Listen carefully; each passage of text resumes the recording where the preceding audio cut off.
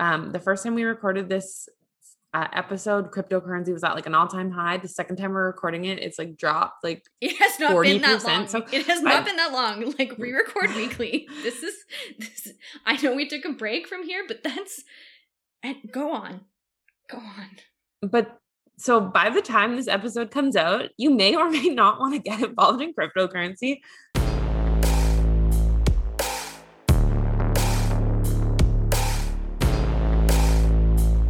Welcome to the Pink Tax Podcast, a no-nonsense podcast for millennial women, building wealth and smashing the patriarchy, $1 at a time, with your hosts, Janine and Tara.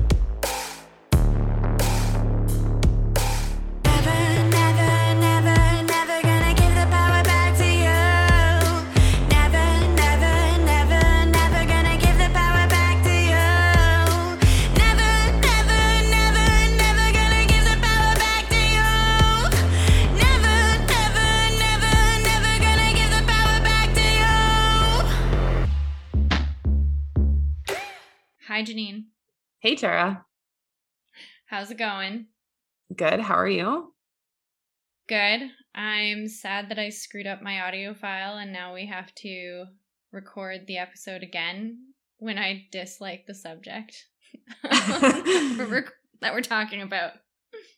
This is the second time we're recording this episode on cryptocurrency. And as you will see in this episode, or I guess as you will hear, Tara does not like cryptocurrency. So let's dive in and learn why Tara does not like cryptocurrency. So Tara, why don't you tell us a little bit about why you hate cryptocurrency, and then we'll get into kind of what cryptocurrency is. Yeah.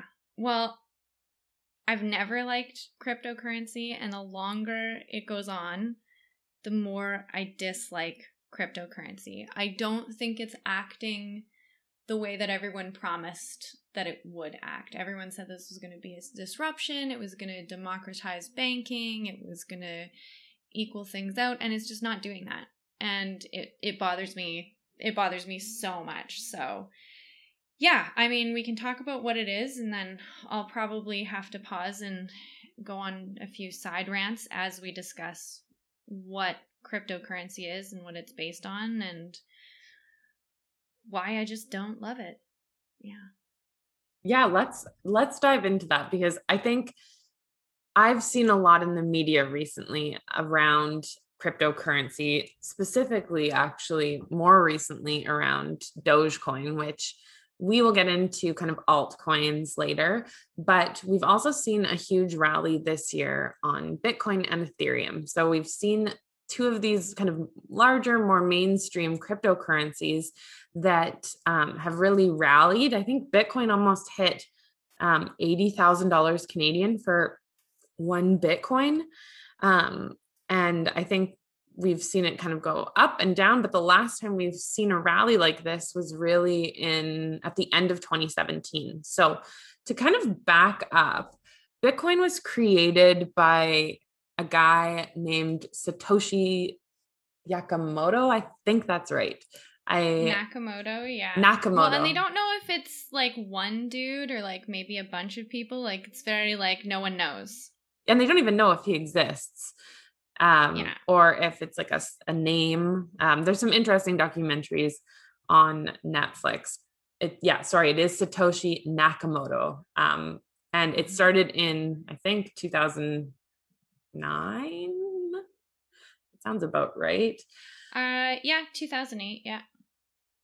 And anyways, Bitcoin was created to leverage blockchain technology to create a currency that, like you said, could be democratized and could never kind of be defrauded, because you're basically taking out the middleman. So if a transaction happens, so you take money out or you pay someone one Bitcoin or whatever, that transaction is put on a ledger. So we can think of that as kind of, honestly, I think of it as like a pen and paper where you would write down what happened.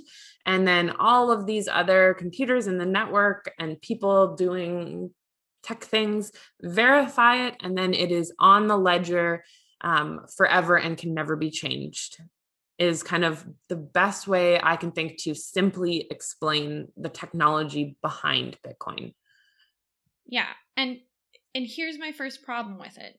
So the whole reason for Bitcoin was they were like, with digital currency, it has to go through a central system, through like a settlement systems, a clearing system, a bank, or multiple banks, and they verify the transaction and they put it on their ledgers, right? But the banks see the ledgers, no one else does. So it sounded nice, like, okay, we'll have one ledger, everyone can see what's going on. But the basis is that you don't trust the bank, or that you don't trust the bank can't be hacked or whatever, but you still trust the person that you're having the transaction with. And like, I think that's already broken down. Like, by the time I looked into this in like 2011, I think that had already broken down. You know, like, I don't know anyone who like doesn't trust any of the banks around the world enough to like only use Bitcoin. And then the other thing too, so like the validation of the blocks, like of the blocks themselves and stuff like that, it's a fun math puzzle, but and yes, it's like more secure and should be more transparent, but it's like a really energy intensive math puzzle. And I just think it doesn't do anything else that like trusting a central bank wouldn't do. Does that make sense? Yeah, I think so. I guess what has been interesting, I'm definitely more pro cryptocurrency, I think, than you are. But what has been interesting, I think, about Bitcoin is that there is a set limit of Bitcoins. I think there's 21 million. And as we get closer to that, as more Bitcoins are mined, the price is going to go up. So I remember reading an article that in like 2010, some guy paid, it was 2 Bitcoins for one pizza from like Papa John's or something. And, you know, those 2 Bitcoins today could be worth like $100,000. So it's interesting how that's changed over the years. And where I think that's different from Ethereum is Ethereum's technology is actually around smart contracts, which I actually think if Ethereum as a currency doesn't work out, I actually think there's some really interesting applications of that technology. So I think maybe in summary, what I like about Ethereum and Bitcoin isn't necessarily the currency per se to like pay for things. Cause like I would never like go into the store and be like, hey, here's my 0.0005 of a Bitcoin for some bread. I think what I find interesting is the applications of the technology that have kind of been created with these coins. Yeah, but then it's like, it's not functioning as a currency then. And like blockchain is fine.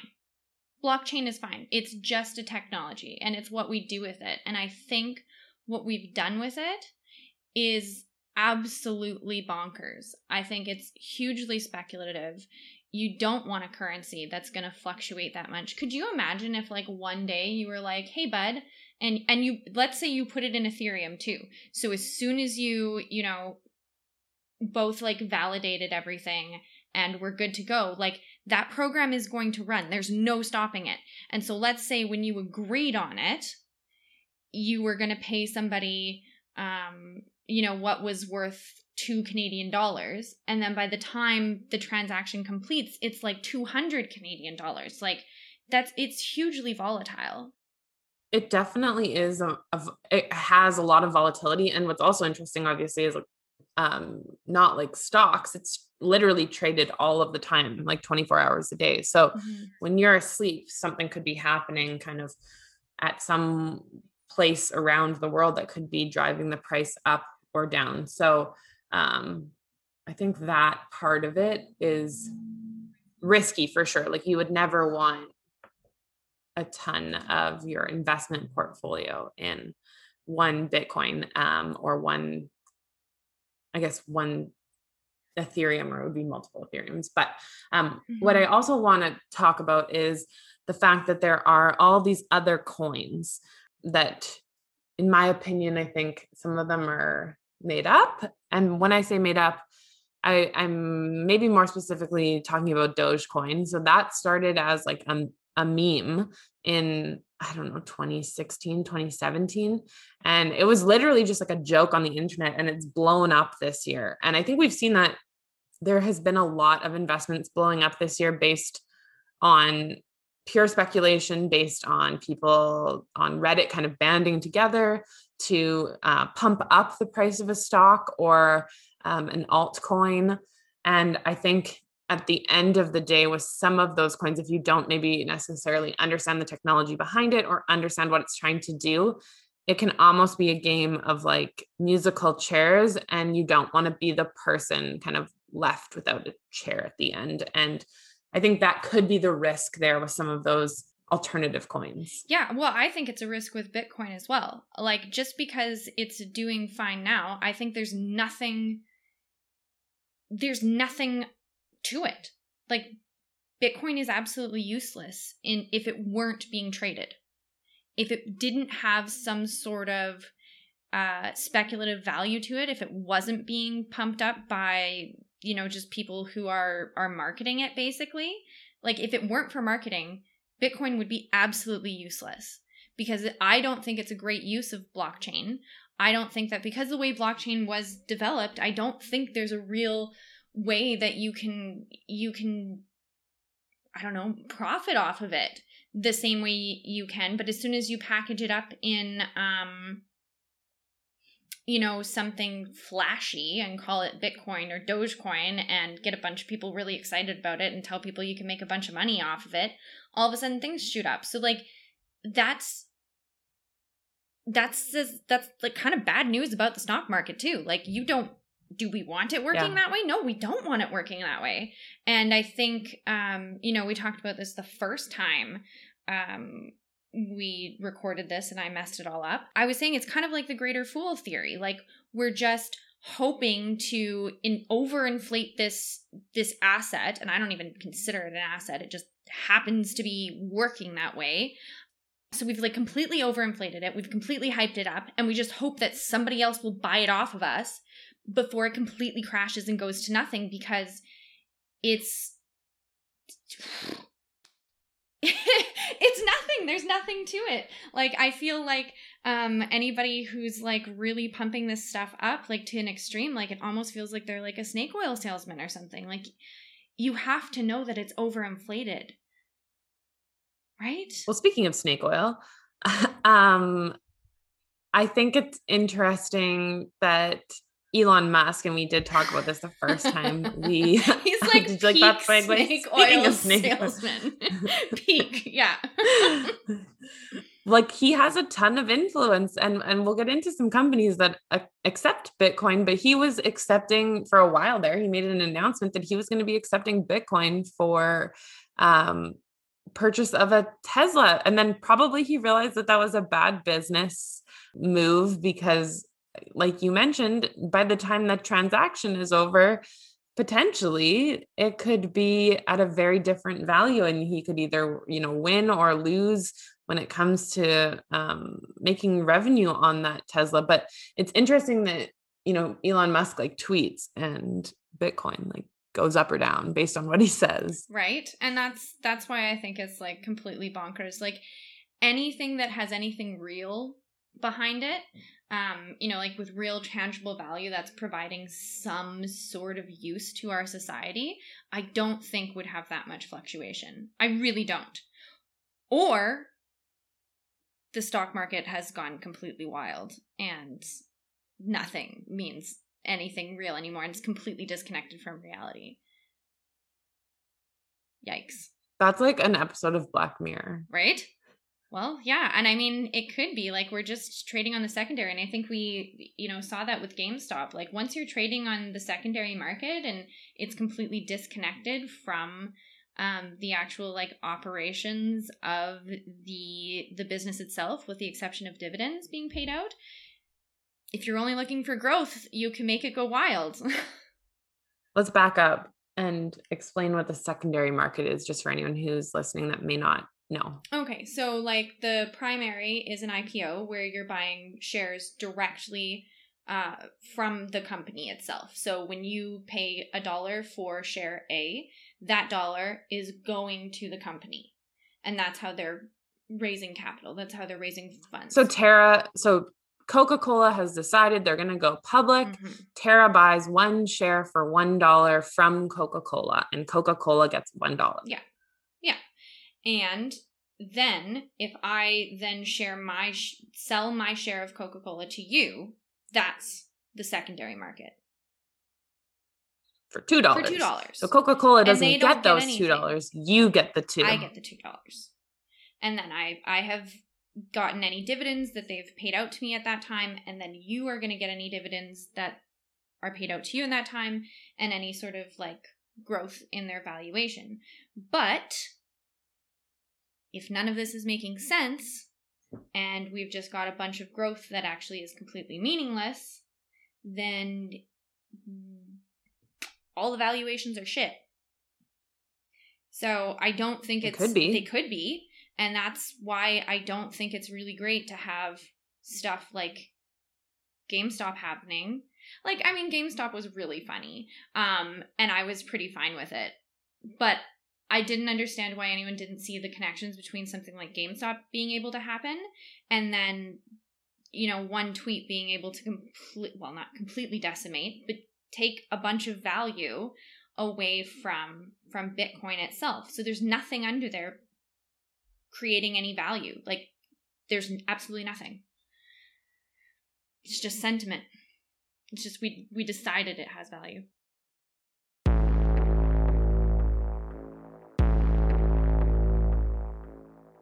So, what were the problems with current banking that Bitcoin was supposed to fix for us? Like, why was it supposed to be a disruptor? Why was it supposed to be a big deal? Because we had blockchain since the 90s. So, like, what was this supposed to do? I think a couple of things. Like, one, I think it was supposed to be more secure. It was supposed to be a currency that like more people could access and use. But I think also it was supposed to reduce fraud because it would be impossible theoretically to defraud the blockchain. Mm-hmm. And so, yeah, so the way I heard it, it was supposed to, make things more democratic, and that we would be able to, have better trust in the system because everyone could see it. Everyone could see the ledger and see what was going on and all of that. But because it's like limited, it always felt to me like this is just... It's the same as trading, a gold coin from the 1700s. Like, does it have a value? Sure. But that's because it's rare. It's like more like a piece of art than it is like a currency. And I think it was like, I don't know, heralded as like, this is going to take down the banking system. Well, I think it might take out sovereign currencies because this like makes it fixed. This puts us like back, if a country was to take this on, it puts us back in the same place that we were when we had like a gold standard. Like, we have a finite number of these things depending on which blockchain you're using, right? And I think if we were to adapt this as kind of like a universal currency or a global currency, something that everyone was able to use, because it's finite, we're not able to actually make it democratic because at its core, it's limited. And something that's democratic should be, and I know they keep bringing this up like it's validated by consensus and stuff like that, but there's limitations to participation. Like, you have to have a computer. You have to understand blockchain to a certain amount. We don't have fully universal democratized education, so we can't have a fully universal democratized currency. It's impossible if you don't have the education piece first. And I think then by making it fixed, like creating a limited supply of something, like anything, like once you make healthcare in limited supply, like once you make the latest, I don't know, we talked about handbags before, like once you create like a limited edition something, you see that those things like are only held by the people who already have the most wealth and power in our society, and they don't end up helping the people who are most vulnerable and most directly impacted by these massive fluctuations in our monetary system or in our economic systems. Well, the more I read about modern monetary theory, which we have talked about in previous episodes, the more I think that the limited supply on Bitcoin is an issue. And I would say that the EU is actually a great example of kind of what has happened, because a lot of countries gave up their kind of sovereign currency in a way of speaking to adopt the euro. And so I believe it was Italy that Stephanie Kelton in her book, The Deficit Myth, mentions that ended up, was it Italy or Greece? That ended up kind of going bankrupt? It was Greece. Yeah. Because they were on the euro, and had they kept their own currency, that wouldn't have been the case. Yeah. Yeah. And so when reading up on Bitcoin and other cryptocurrencies using blockchain technology, it's based on the theory that an increase in competition will eliminate exploitation. But we can see, like, at a high level scale, when you're talking about like the impacts of a single currency in the European Union, which I love a lot of things about the European Union, but there are hiccups, and competing with other countries does not limit exploitation. Like, we can see globally that has increased exploitation. We don't have, and so we can see that like at a lower level too. Competition is fine if you're talking about a purse, but competition isn't great if you're talking about food. And if the first people that are going to get paid in Bitcoin are going to be like Uber drivers or other gig workers, I'm going to be super pissed off, because those usually are the people that are not going to be able to afford to have massive fluctuations in currency. It's absolutely ridiculous. It's absolutely ridiculous to think that something that is this volatile, that can increase in value or decrease in value overnight based on some rich dude's tweet, is a viable source of income for somebody who just wants to like buy a fucking apple. No, totally. And I think this is actually something I want to jump into. But I do have a list up of kind of companies that accept Bitcoin. And then I remember from our first episode, we were trying to find companies that paid in Bitcoin. And I don't think we found any that only paid in Bitcoin, but I think a lot of companies are giving that as an option. But companies that accept Bitcoin are Wikipedia, Microsoft, and AT&T as kind of the most popular companies that accept Bitcoin. 36% actually of small to medium businesses in the US accept Bitcoin. Okay. So also places like fast food, so Burger King, KFC, Subway, Pizza Hut, they accept Bitcoin. Oh, I'm so mad about that. I'm so mad that fast food restaurants are going to be like, are accepting Bitcoin in terms of payment. So let's say you buy your Big Mac with fucking Bitcoin, and then the next day the Bitcoin massively increases in value. So your costs haven't increased at all, but your revenue off of that one item has increased, like potentially, by orders of magnitude. How dare you? Because they're not going to pay the person that took that transaction, that made that burger, that did all that fucking shit. No, they're going to ensure that those people are still on food stamps if they can help it. Like, it, or if they can't help it, I suppose. Like, holy fuck. Sorry, I just went on a real rant there. No, I think it's gonna, at the end of the day, it's gonna be the people in the corporations that benefit, or the corporations that benefit from, except for those large corporations that accept Bitcoin. There's some, that's egregious, actually. There are some sports teams that accept Bitcoin as a method of payment for tickets. In the US, 4chan, which... Oh, gross. Yeah, that is very gross. Let's see here on this list. So there's a whole bunch, actually, if you Google who accepts Bitcoin. But I think what's interesting is how do you, like, I'm trying to think of like, what if like a hotel accepted Bitcoin, right? Like, okay, so your nightly rate is what? And what happens if your 4 night stay, the price of Bitcoin does this? Yeah, you could never, sort of plan for that in terms of cost or like posting the costs of your services or goods. This is why I think it's like completely, like absolutely unbelievable. Like, I don't know how we've been dealing with, like, I've been talking about this to people for 10 fucking years now. And every single time, like, I mean, this is why, and I said it on the first time we record this is why I'm poor. 10 years ago, my husband was like, do you think I should buy some Bitcoin? And I was like, I don't fucking like it. And he's like, buy it then. And now we're poor. But also, I don't understand how something like just through fucking marketing can do this kind of shit. Like, nothing has substantially changed in our system. Absolutely nothing has substantially changed in our system. And now you can have private blockchains to do the same thing. So, like, why wouldn't banks just do private blockchains?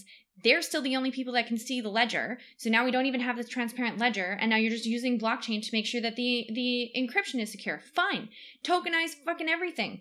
But, like, don't tell me that it's going to change anything dramatically. Nothing has been changed through Bitcoin. It's being hoarded.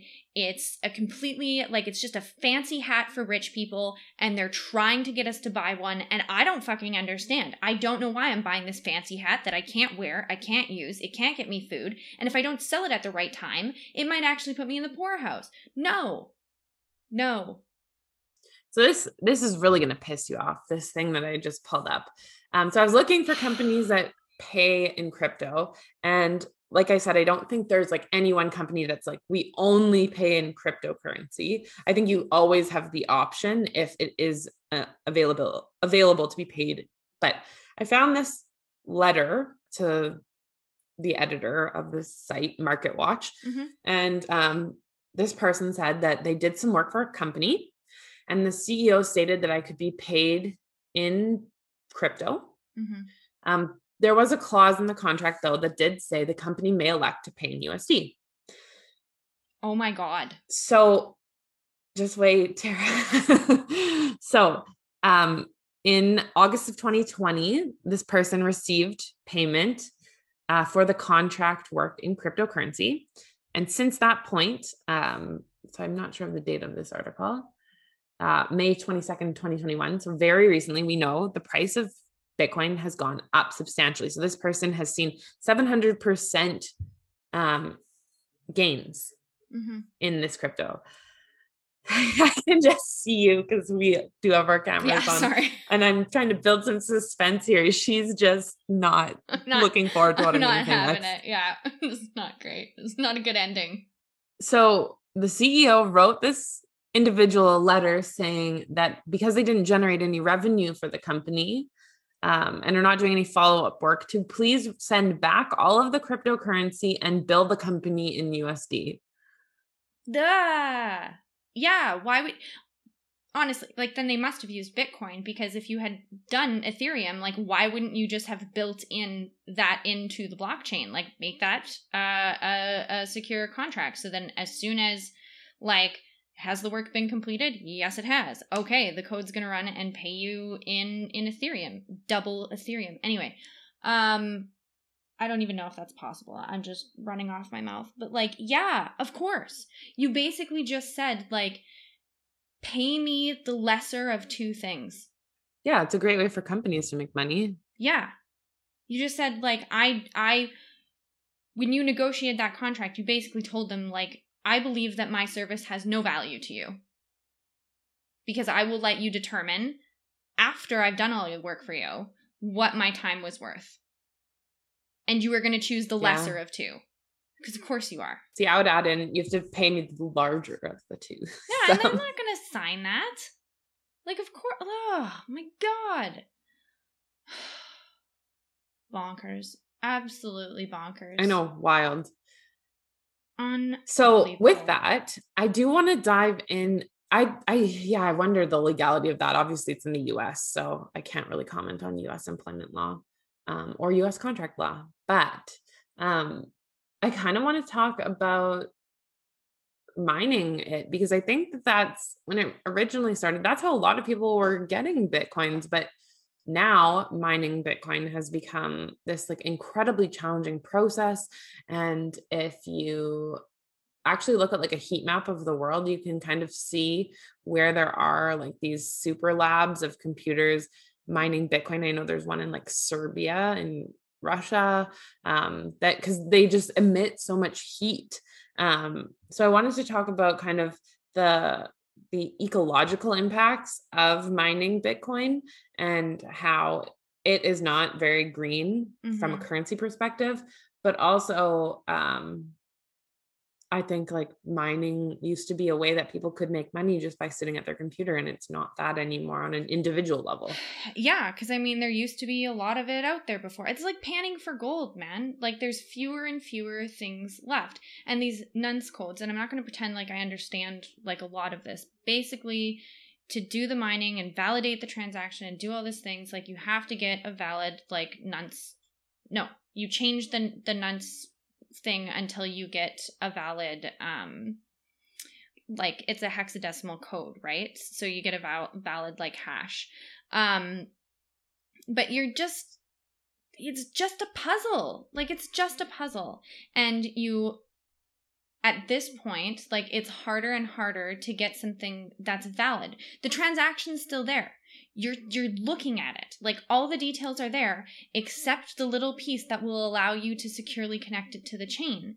And of course, like there's going to be fewer and fewer ways that like miners are going to be able to get like pieces of Bitcoin or whatever. Or if you like set up your computer to just kind of like, I will basically donate energy for like somebody who's good at math to be able to do this. And this is the other thing that bothers me. They're like, well, you know, especially with Ethereum, it's free to download, you can program it, you can do all this stuff. And it's like, but not everyone can. Like, this is not the same as like pressing a button. This is, you have to have a computer, you have to like have a certain ability, you have to like have all of these things that make it completely inaccessible. Oh, like, yeah, of course, fewer and fewer people are making money, and it's costing us more and more energy. It's like, we're just lighting our own planet on fire for fucking fun. And I don't understand. Like, there's so many better ways to do this. Yeah. If you just wanted to encrypt stuff, like, just trust the central banks. You want more central banks? I'll give you more central banks. That's fine. More central banks. And, you know, a better system. Because basically what you're saying is you don't trust the system. Fine. It's a piece of shit. Like, a lot of people don't have access to banks and stuff like that. But, like, it's not because of, like, the US dollar as a currency. It's not because of the Canadian dollar as a currency. It's not because, like, the people working the computers at the central bank, like, are, like, being shady. And that's when they're, like, doing stuff. No, it's because we're not putting in checks and balances for people who have a lot of power. I think something that would be more democratic would be a fucking global wealth tax. That would be way more fucking democratic than this shit. Anyway. Tell us what you really think, Tara. Right. Now, for people that do want to get involved in cryptocurrency, I guess I would say that it is absolutely risky. And I do think that you maybe, obviously we can't give investment advice, but obviously don't throw your entire portfolio into Bitcoin either. So I always caution people to, if they are interested in looking at Bitcoin and Ethereum or altcoins, to have maximum like 1 to 2% in their portfolio, of their portfolio in some of those coins. And I know that it can sound like trendy on the internet and you hear people talking about it and, oh my God, I made so much money, blah, blah, blah. But with great reward, I guess, comes great risk. And I do want people to be careful when they are listening to this. It's not somewhere to start for a new investor. I would treat it similarly to I would treat money for gambling or betting on a stock that is a company that I haven't really researched. And so it could go to zero. I also could make some money off of it. And like I personally have, not very much, because again, I don't keep very much of my portfolio in cryptocurrency, but I think it is interesting the fact that it has come out of the woodwork a bit more recently, and there are apps and there are actually ETFs now that you can invest in that are kind of tied to Bitcoin and Ethereum. What's interesting about that is prior to those ETFs being created, you couldn't put coins in your TFSA or your RSP. So I guess if you are looking for some growth and you do want to kind of unlock the power of that TFSA, it might be the place for it. I'm not saying that it's like that's 100% true or it's going to be different for every single person, but I guess it's interesting how in the past, even 3 to 5 years, our government has obviously accepted cryptocurrency a lot more because there weren't like those ETFs have to get approved. Mm-hmm. Mm-hmm. Yeah, and there are countries that have like straight up banned cryptocurrency and said this is like nonsense. We're not allowing it here. I think China has, haven't they? I don't have a list in front of me. The one that stood out to me was Bolivia. I don't know that China was on it. I do want to mention quickly, though, that there's like I've seen it a couple times where people don't think cryptocurrency is like taxable because I don't know why they think that, but what? It 100% is. So if you make gains on your cryptocurrency, you do have to report it on your taxes if you sell it and realize those gains. So Good God. Just a word of warning. But one thing I also wanted to dive into in this episode just quickly is NFTs. So have you heard of NFTs? Yeah, and I was going to ask you what you thought of those. I think like this is, if Bitcoin was the first bastardization of the applications for blockchain, this is just Ethereum had so much fucking potential to like not be a piece of shit. And doing this, having the first thing that you can encode in a block and making it a fucking meme, what world do we live in? We live in the internet memes. But this is the thing. So for anyone who doesn't, go on. For anyone who doesn't know, NFTs stand for non-fungible tokens. And my understanding of them, not that I'm an NFT expert, is the ability to use the blockchain to basically create ownership of digital assets.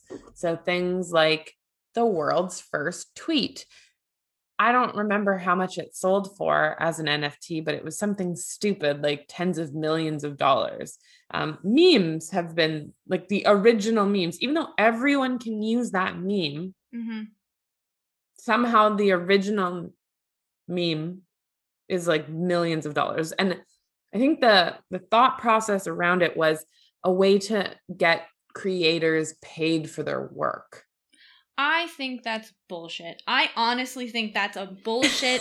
That's a bullshit excuse that these like NFTs were created to have somebody like, whatever, get paid for making a meme. Like people have been fucked over for memes and the shit that they, like as content creators, the stuff you put out on TikTok and stuff like that. Because if nobody's advertising, like let's say nobody's advertising on your YouTube or whatever, you're not making money off of that. But like, a media company, a newspaper, or whatever can take your snip off your YouTube or can take your meme or can take whatever, and then the advertisers pay them for your fucking content. So we've been screwing over content creators for a long time. So this is bullshit. It's also bullshit that it creates ownership. What I think it's trying to do is to create some sort of way to impose ownership on something that's like open source, on something that's meant to be a common good, a common tool, a whatever, because we already discussed this. Nobody owns memes. Nobody owns memes. They're funny shit that you vomit out onto the internet. It's not a lot of artwork. If you want a digital artist to do something for you, you fucking pay them. That's how you pay them. You pay them. Tara, the memes are for everybody. The memes are for everybody. The memes are for everyone. Hey, don't take our memes. Yeah. No, this is complete bullshit. Also is complete bullshit. What if you say, I own the all the things meme, and then just nobody uses it anymore? It's just gone. So sure, I've got it in my little Ethereum token, but it's fucking worthless. I want to back up though. You said something interesting. You said we've been screwing over content creators for a long time. I was actually having a conversation today around the fact that a lot of content creators and influencers are predominantly women. And so I wonder, what is the relationship with cryptocurrency and women? And also, how do these NFTs fit in there? And does that mean, obviously correlation does not equal causation, but does that mean that we, with blockchain, in a way, are continuing to screw women over when it comes to being paid for their content creation? Yeah, I think so. Because like when you're buying that NFT, are you paying, let's say, the lady that created all the things memes? Maybe, but probably only if they're a celebrity. Like, no, you're probably going to pay, like, I don't know, whoever posted it the first time, or whoever, like, stole your joke, or whoever, like, this is bullshit. This is absolute bullshit. No, you're not going to pay the women. It's almost like, I think of kind of like trademarking when I think of NFTs, but kind of like not, because it's not exactly that, but it's like a more terrible way to trademark the internet. Yeah, it's disconcerting. It's so disconcerting because it doesn't actually do anything for ownership. Like, I don't know, like, it was that, I don't know, first tweet or whatever, or first meme or like whatever has been sold as an NFT. Like, I can still retweet that shit. I can still find it. I can still screen cap it. I can do whatever the fuck I want because it's the internet. And it's just another way to, like, make the internet terrible. You know what a great way to make the internet not terrible would be? It would not be terrible if, like, my data and my search history was, like, not being sold. You know what we could tokenize? We could tokenize, like, my fucking web history. That would be great to make sure that, like, I am not going to be, like, targeted, and I don't need to see it. I don't need to see all the data that has been collected on me because I don't give a fuck. What I care about is that when it reaches the corporation, that they see a token. They can see data in the aggregate. They don't need to know fuck all about me, and they don't need to make demographic assumptions. And I think that would be a hell of a lot better than fucking NFTs. No. Bullshit. But where's the money in that? There is no money in that. There's no money in a lot of things. There's no money in this. This is completely fake. This is complete and utter bullshit. Janine, it's complete and utter bullshit. We know how Tara really feels about cryptocurrency, but if people wanted to get started in cryptocurrency, I do think that sharing a couple of places that they could potentially get started in trading, and who knows, the first time we recorded this episode, cryptocurrency was at like an all-time high. The second time we're recording it, it's like dropped like it has not 40%. Been that long. So it has not been that long. Like, we record weekly. This is I know we took a break from here, but go on.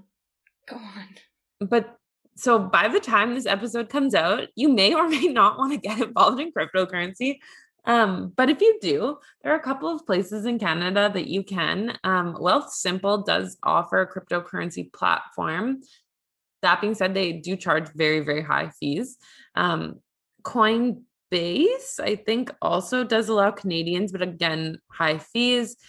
So I'd say CoinSquare is probably one of your better options for cryptocurrency if you're not looking at ETFs. ETFs are available through discount brokerages. Evolve has, I think, a couple of Bitcoin and Ethereum ETFs, but the thing with that is obviously the markets are not open all the time, though you can put it in your TFSA or your RSP, and you don't actually own the coins, right? So it's secondary trading because it's part of an ETF. So, well, and I was going to say about like wallets and stuff too. So let's say you own some Bitcoin, like actual Bitcoin, right? You have all the things, right? And so you have your private key and stuff like that.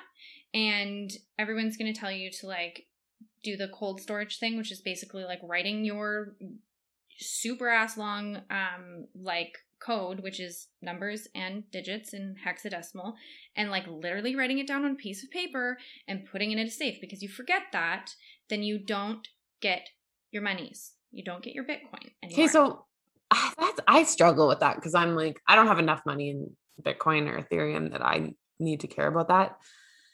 But I'm like, what the fuck is the point of the internet if I have to write down on a piece of paper? Well, this is the thing. It's literally reinventing banks.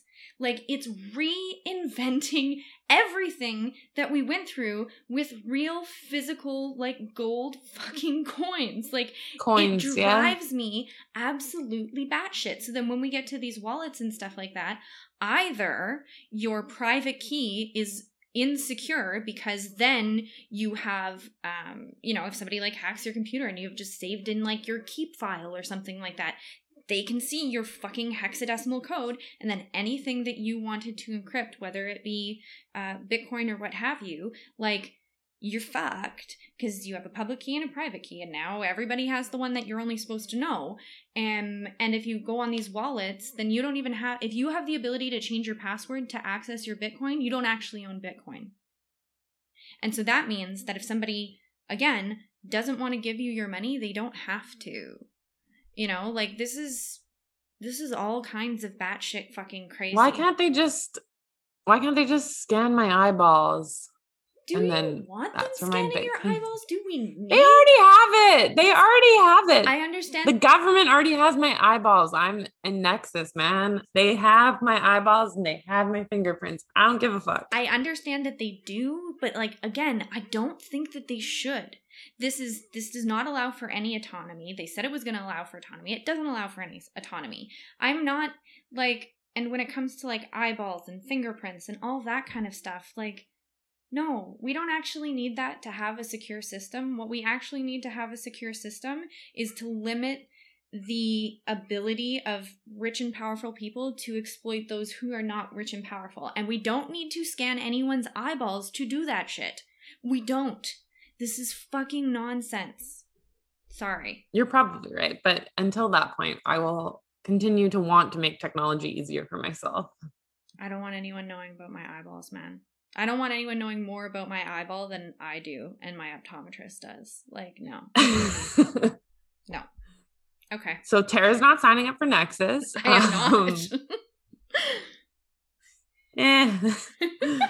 All right. So I guess to close out this episode on cryptocurrency for the second time, let's pray we do not have to record a third time. Yeah. If people were to be paid in Bitcoin, who would be the most, I guess, who would lose the most? And I think we can agree that it's probably vulnerable populations and likely women. Yeah. And I think it's important to bring it back to this, because when we talk about building a feminist society or having a she-covery from the COVID pandemic, there's a lot of things that get thrown around technology. We live in Alberta, oil and gas is dead. We need to invest in technology. And I think it's always important to make sure that we are keeping in mind how those technologies actually affect people and the ethics of those technologies. Mm-hmm. So I don't know. I'm not an expert when it comes to cryptocurrency and those technologies that stand behind it. But I do hope that the people making the decisions leverage expertise around those technologies and make sure that they're considering all the viewpoints for every type of person, not just the rich, when it comes to building those policies and building a society that supports everybody.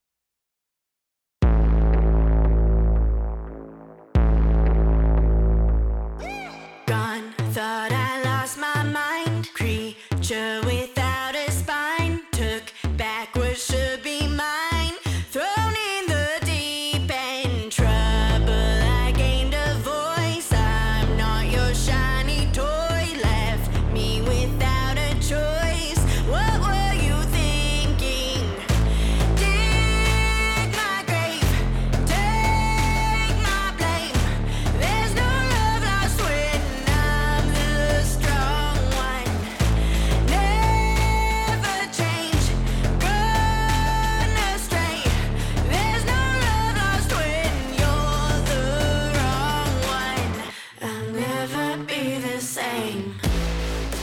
We hope you enjoyed this week's episode. Let us know what you think on Facebook, Twitter, and Instagram. The Pink Tax Podcast is recorded in the Treaty 7 region of Southern Alberta. Our music is provided by Margot. You can find her work at noisebymargot.com. Sound editing by Peter Dobson.